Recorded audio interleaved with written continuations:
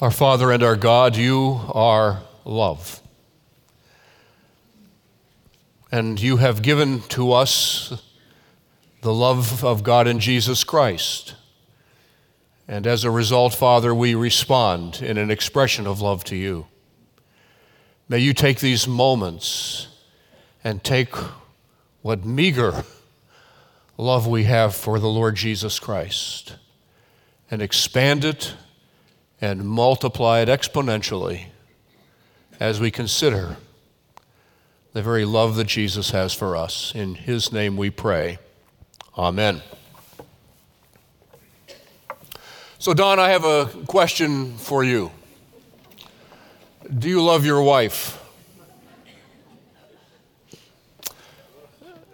I'm going to ask it again just to make sure. Do you love Eleanor?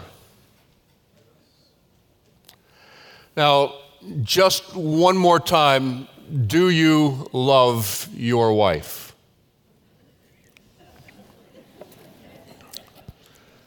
It's an awkward question, isn't it? It's the kind of question you might ask, or we might ask, in a pastor's study or in a couple's living room. I'm sure Pastor Don has asked that question of couples on other occasions. That's when it's appropriate in private normally, but to ask that question in the presence of Don and Oliver's 350 closest friends is a little bit awkward. The fact that I asked it twice gives the impression that I didn't really believe him the first time. And the fact that I asked it a third time, that makes it even more awkward and uncomfortable. One of the things you can always expect from Jesus is that he will do the unexpected. Jesus is always full of surprises and not always pleasant surprises. Remember, Jesus had encountered 7 disciples after his resurrection on the shore of the Sea of Galilee, called the Sea of Tiberias in our text. He had appeared to them in Jerusalem twice, and Jesus had directed them to go to Galilee and wait for him there. And they had gone to Galilee. You remember this from last week, do you not? And rather than twiddling their thumbs waiting for Jesus, they went fishing. And they had been out fishing all night, caught nothing. Jesus shows up on the shore. They were about 100 yards off. He calls out, "Hey, do you have any fish?" They said, "No." He yells and tells them to throw the net on the other side of the boat. Silly suggestion to a bunch of fishermen, but they do it, and 153 fish jump into the net. And then they realize that it's Jesus. They race to the shore, Peter leading the way, jumping into the water, half swimming and half trudging his way through the shallow water, and others gathering the fish and bringing the boat. And when they get there, Jesus is preparing breakfast for them. He's got some fish on the fire already, and they bring some of what they've caught, and they have a grand time having a fish fry for breakfast. And then Jesus does the unexpected. Amid the frivolity and the fellowship, and perhaps in a moment where there is a lull in the conversation, Jesus turns to Peter and said to Simon Peter, "Simon, son of John, do you love me more than these?" He said to him, "Yes, Lord, you know that I love you." He said to him, "Feed my lambs." He said to him a second time, "Simon, son of John, do you love me?" He said to him, "You know, Lord, that I love you." He said to him, "Tend my sheep." He said to him the third time, "Simon, son of John, do you love me?" And Peter was grieved because he said to him the third time, "Do you love me?" And he said to him, "Lord, you know everything. You know that I love you." And Jesus said to him, "Feed my sheep." That kind of changes the mood, doesn't it? It's awkward. A most personal, intimate question, but he asks it in front of the other disciples. But you see, Jesus has some unfinished business to do with Peter, and it's worth the awkwardness. Jesus needs to heal a wound. And in order to heal the wound, He needs to open it. Doctors and nurses are acquainted with wounds that need to be opened in order to be healed, and some wounds need to be opened and debrided, cleaned out of the extraneous or infectious matter, but the wound won't heal unless it's opened. Both of my children, by the way, when they were younger, teenagers basically, they had a kind of wound that needed to be opened and cleaned out and packed with antibiotics and then left open. HIPAA prevents me from telling you exactly what that was, by the way. But you see, the wound had to be healed from the inside out. So Jesus had to open a wound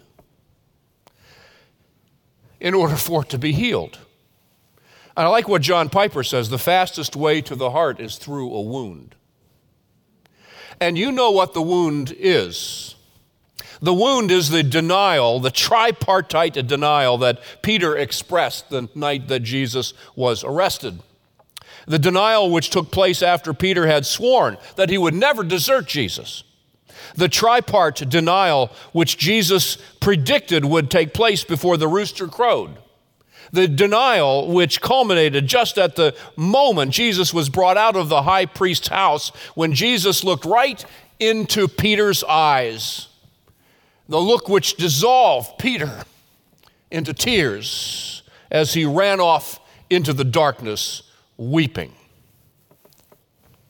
That wound is unmistakable to Peter in these questions, because the interrogation of Jesus was also tripartite. You were with him, weren't you? I don't know the man. Do you love me? You're a Galilean. You were with Jesus. I saw you. No, I wasn't. Do you love me? Yes, I've seen you with him. Man, I don't know what you're talking about. Do you love me?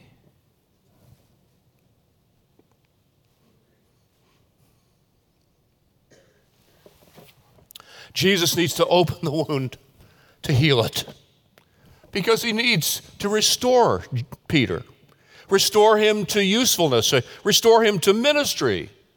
He needs to restore him even to leadership. As awkward as it is, that's why it needed to be done in public. The disciples needed to witness it and know how each wound may be healed, because who knows, maybe they would find themselves needing to have wounds healed like that. What does Peter learn from this tripartite inquiry? What principle does he derive that may bring healing to his transgression? What do all the disciples learn vicariously as they witness this interrogation? Well, they learn that the overriding principle in all aspects of the Christian life is simply, do you love Jesus? There are many virtues in living the Christian life, many noble acts, many valuable responsibilities to fulfill, many habits of the heart that demonstrate fidelity to the Savior, but they all pale in comparison to this one question: do you love me?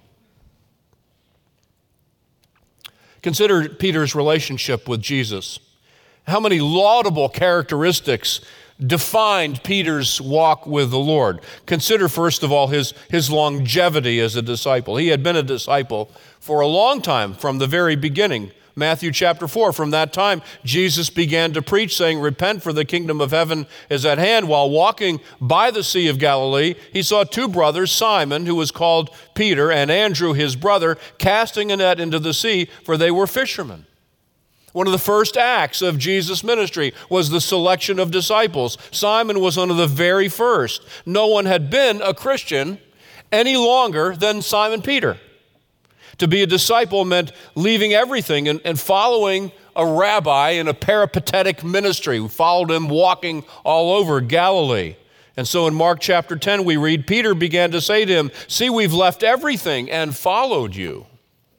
Peter had spent Jesus' entire earthly ministry with his rabbi. He had been walking with Jesus longer than nearly anyone. After all that, you'd think Jesus would be able to take for granted Peter's love for him. Don and Eleanor have been married for a long time. Many of you have been married for a really, really long time.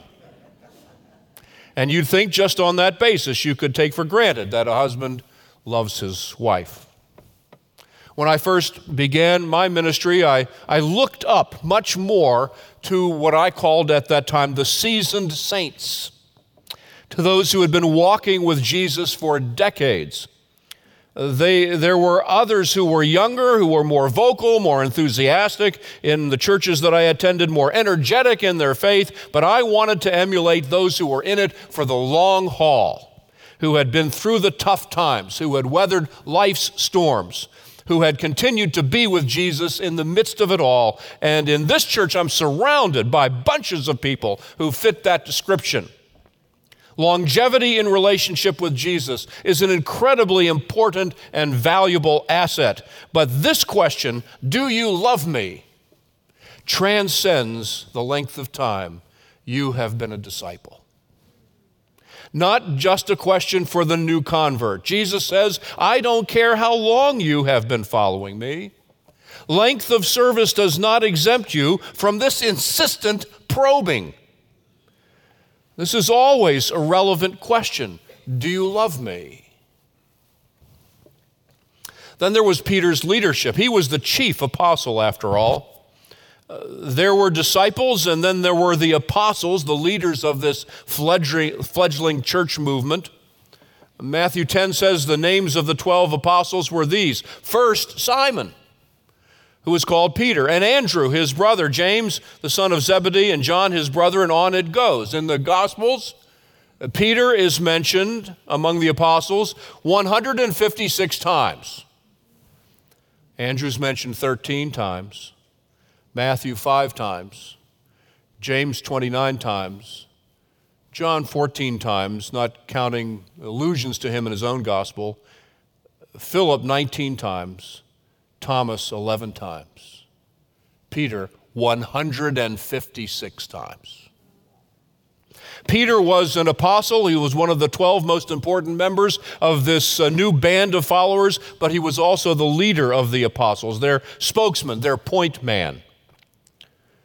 How do you know if you are a leader, by the way? Well, you know if you're a leader if you look behind you. You know if you are a leader if when you look around, there are people behind you. Peter always had people behind him. Peter always had people who were willing to follow him. Peter was even a leader when he was going in the wrong direction. Direction is irrelevant. You're a leader if someone follows you. You may be a good leader or a bad leader, but you're still a leader. Peter was the leader of the apostles. If Peter was not just an apostle, but the chief of the apostles, you'd think he'd be the one guy Jesus wouldn't have to ask about his love for Jesus. That Jesus could take for granted the love of the greatest apostle. We are blessed in this church, by the way, to have a significant number of spiritually qualified leaders. Men and women who can lead other men and women, who can discern the leading of the Lord, who can engage and motivate and move others toward a God-ordained goal. Your position, however, as a leader in this church or any church does not exempt you from that probing question. Do you love me? Charles Spurgeon says our names may be in the list of religious leaders, and yet they may not be written in the Lamb's Book of Life. So, leader, Jesus asks, do you love me? Then there was Peter's experience of the glory of Jesus. Peter had experienced firsthand the glory of Christ on a number of occasions. In Luke chapter 5, on one occasion while the crowd was pressing in on him to hear the word of God, he was standing by the lake of Gennesaret. He saw two boats by the lake, but the fishermen had gone out of them and were washing their nets.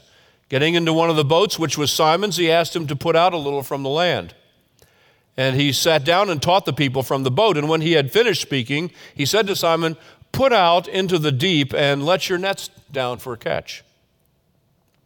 And Simon answered, "Master, we've toiled all night and took nothing, but at your word I'll let down the nets." And when they had done this, they enclosed a large number of fish, and the nets were breaking.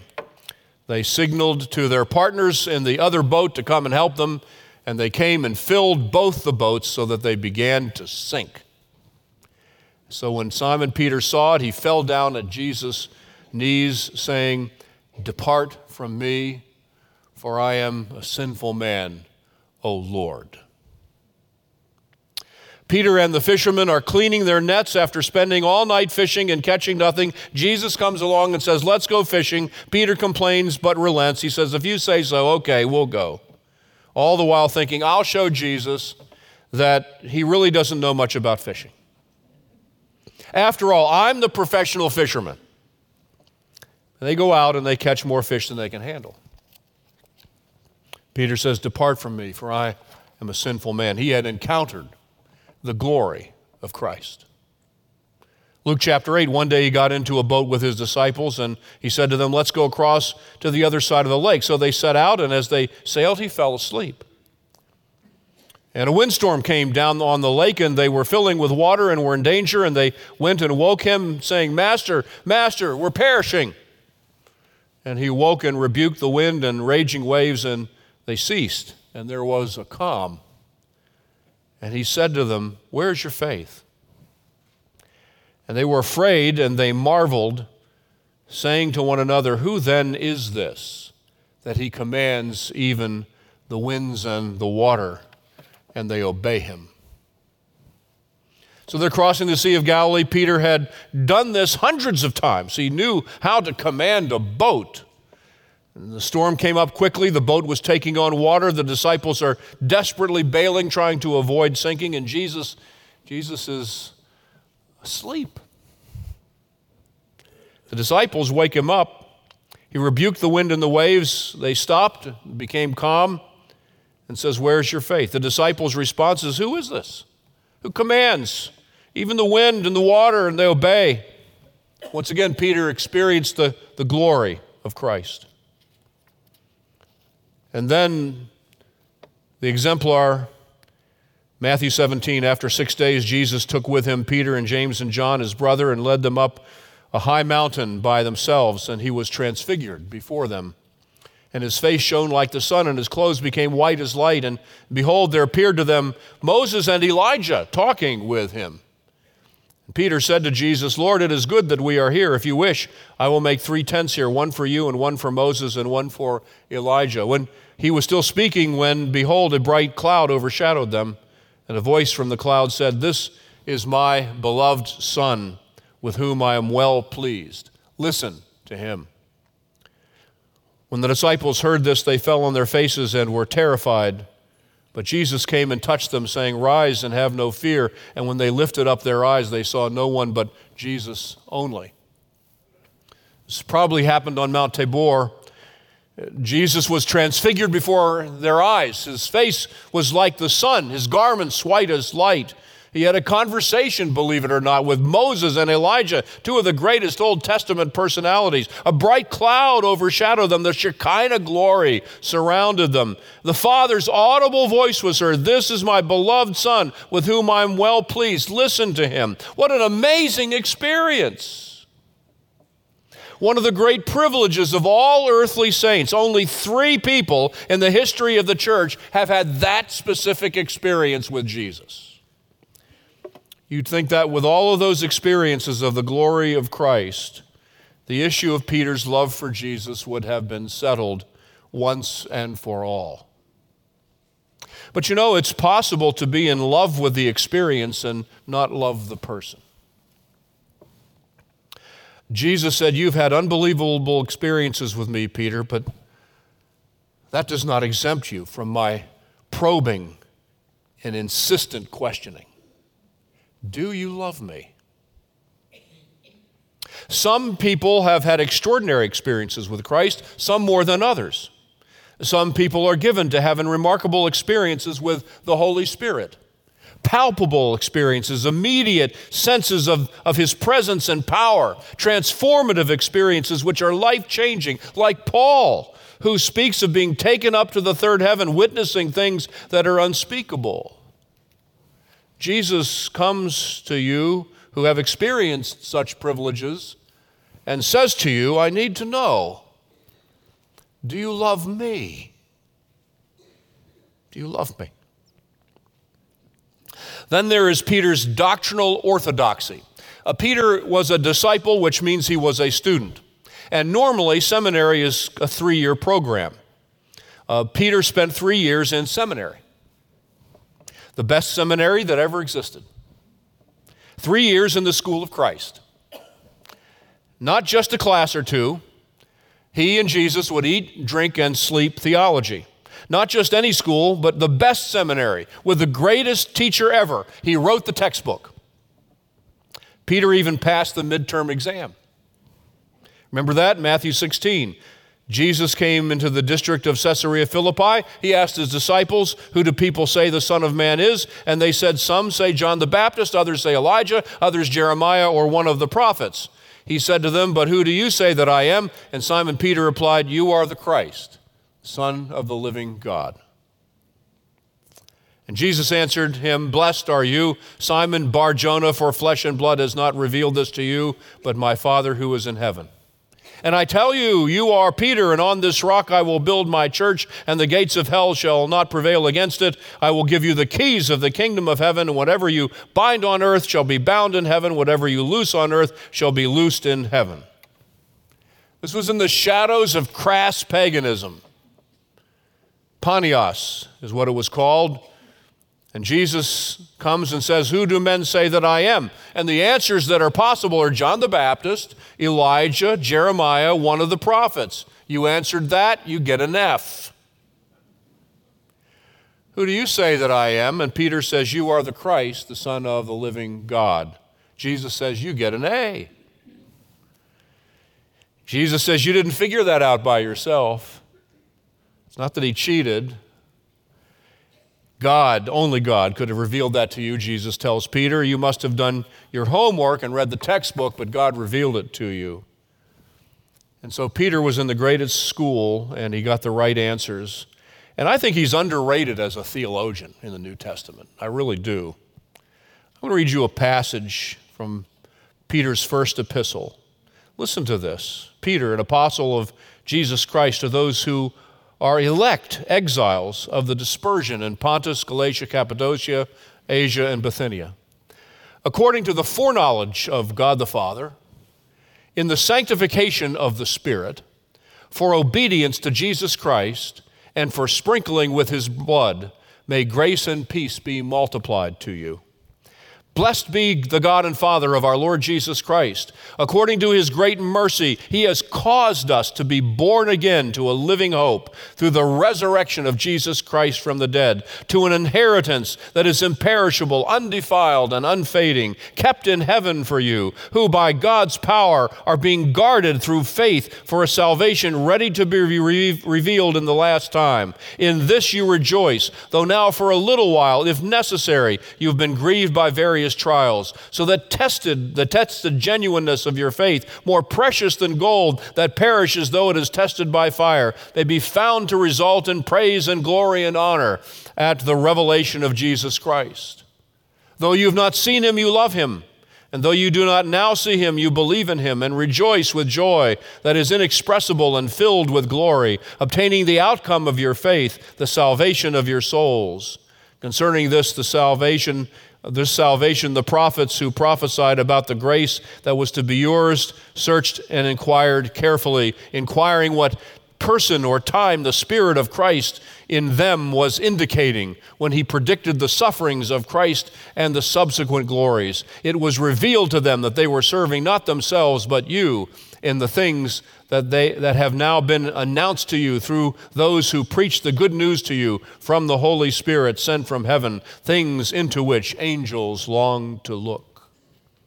So 12 verses, and in those verses, Peter ties together, listen, the doctrines of election, omniscience, sanctification, atonement, regeneration, resurrection, heaven and eternal life, perseverance, the preservation of the saints, the tribulation, the second coming, justification by faith alone, the Scripture and Old Testament prophecy, and the Trinity in 12 verses.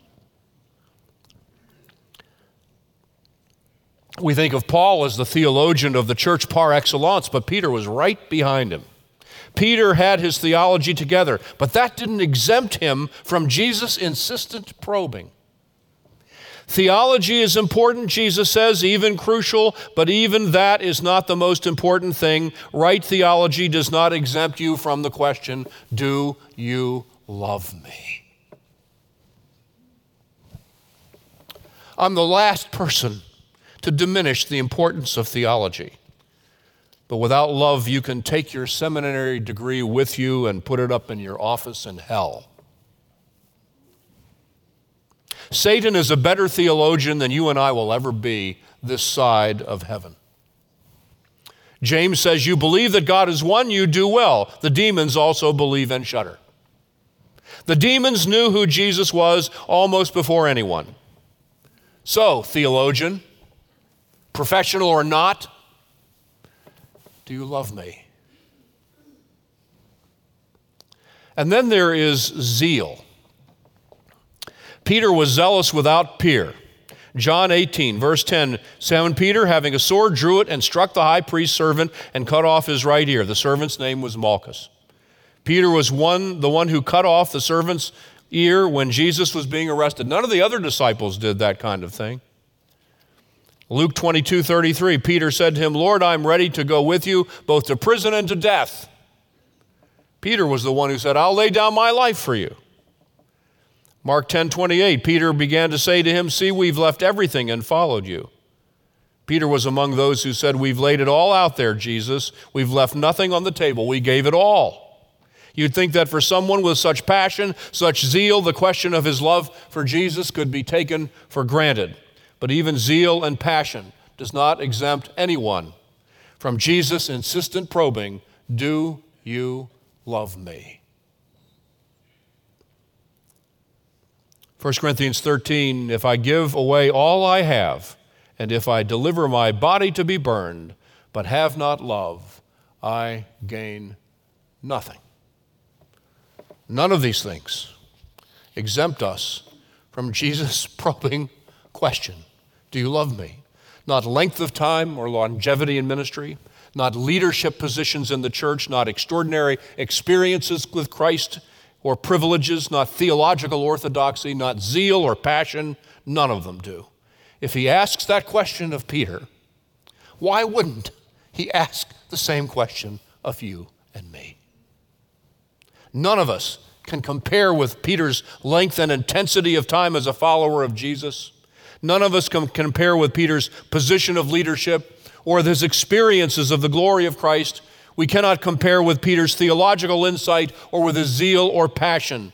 And so if he asks Peter, do you love me?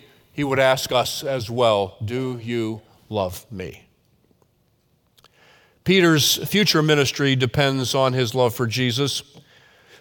Jesus doesn't simply leave Peter's answer alone. He provides an instruction or an admonition.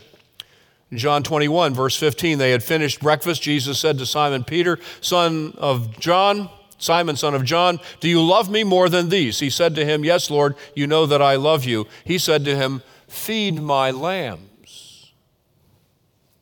He said to him a second time, Simon, son of John, do you love me? He said to him, yes, Lord, you know that I love you. He said to him, tend my sheep. He said to him the third time, Simon, son of John, do you love me? Peter was grieved because he said to him the third time, do you love me? And he said to him, Lord, you know everything. You know that I love you. Jesus said to him, feed my sheep. Peter's future ministry depends on his love for Jesus. Now, it would be nice for all of us to sit around and talk about our wonderful love for the Savior. But our love for Jesus needs to find expression. Not just in words, but in deeds. Jesus says, do you love me? Peter says, you know that I love you. Jesus says, feed my sheep. In other words, he says to Peter, get to work. Get to work. Jesus says, if you love me, get to work. If you don't love me, all the work in the world will be worth nothing. But if you do love me, then get to work as you are able, according to the gifts that the Spirit of God supplies at appropriate times. Get to work, he says. This is the time of the year, by the way, when we talk to people about serving in the village church on committees or boards or in ministries, because if you love Jesus, he calls you to ministry. For Peter, he says, feed the sheep. But for all of us, not just clergy, but all of us, not just the preachers, if you love Jesus, he says, get to work. Your love needs to find expression. Do you love me? And then the text ends in verses 18 and 19. Truly I say to you, when you were young, you used to dress yourself and walk wherever you wanted, but when you are old, you will stretch out your hands, and another will dress you and carry you where you do not want to go. This he said to show by what kind of death he was to glorify God. And after saying this, he said to him, follow me. Peter's love for Jesus and his expression of that love had a destiny. He would die for Jesus. Peter would die. He would be crucified. Tradition has it that he would be crucified upside down because Peter did not want to be too much like Jesus in his death. The key issue, though, according to the text, is that he would glorify God. That is his destiny in his love. That's where his love would take him, that he would show what kind of death he was to glorify God, the text says. That would be his destiny. And glorifying God, by the way, is the destiny of all of us who will share in the love of Jesus. Even if we're not crucified, if we love Jesus, if our love finds expression, we will glorify God. And so, dear friends, the love of Jesus is the critical virtue in the Christian life. With it, everything else becomes redemptive. Without it, everything is worthless. Now, there is an interesting play on words in this episode. Jesus asks Peter, do you love me? And the word that he uses for love is agapao, which is the verb form of the word agape. Agape is peculiar to the New Testament. It speaks of the love of God, the sacrificial, self-giving kind of love. It's the strongest word for biblical Christian love in the Bible. So Jesus says, do you love me? Agapao. Peter responds, you know that I love you, but the word that Peter uses is different. The word that Peter uses is phileo. That's the word from which we get our word Philadelphia, the city of brotherly love. Phileo is brotherly love. It's the love of affection. It's the love in which we experience a mutual satisfaction in relationship. It's not as strong a word as agapao. That's how the conversation begins. And Jesus asks a second time, do you love me? Again, he uses agapao, agape. Peter again says, you know that I love you. And Peter again says, phileo. I love you, Jesus. But not like that. Not quite. Then Jesus asks the third time, do you love me? But this time, Jesus says, phileo. Do you love me with that love that you said you have for me? I know, Peter, that you love me. You may not love me in the strongest possible way, in the most God-driven expression. It may not be agapao, it might be phileo, but that's okay. That's okay. But your love will grow, Peter. Your love will grow, brother, sister. When Jesus asks me that question, do you love me? I say, not nearly enough. Not nearly the way I should. But by the grace of God, I pray that my love for him would grow. So Jesus comes to each one of us and he says, do you love me? Do you? Do you love him? Do you love him enough? Do you love him at all? but simply, do you love Jesus? Father, you know our hearts. We say with Peter, you know all things. You know that we love you. Take our love, magnify it, multiply it, make it what it should be, and we'll give you glory as we express it in the things you call us to do. In Jesus' name we pray. Amen.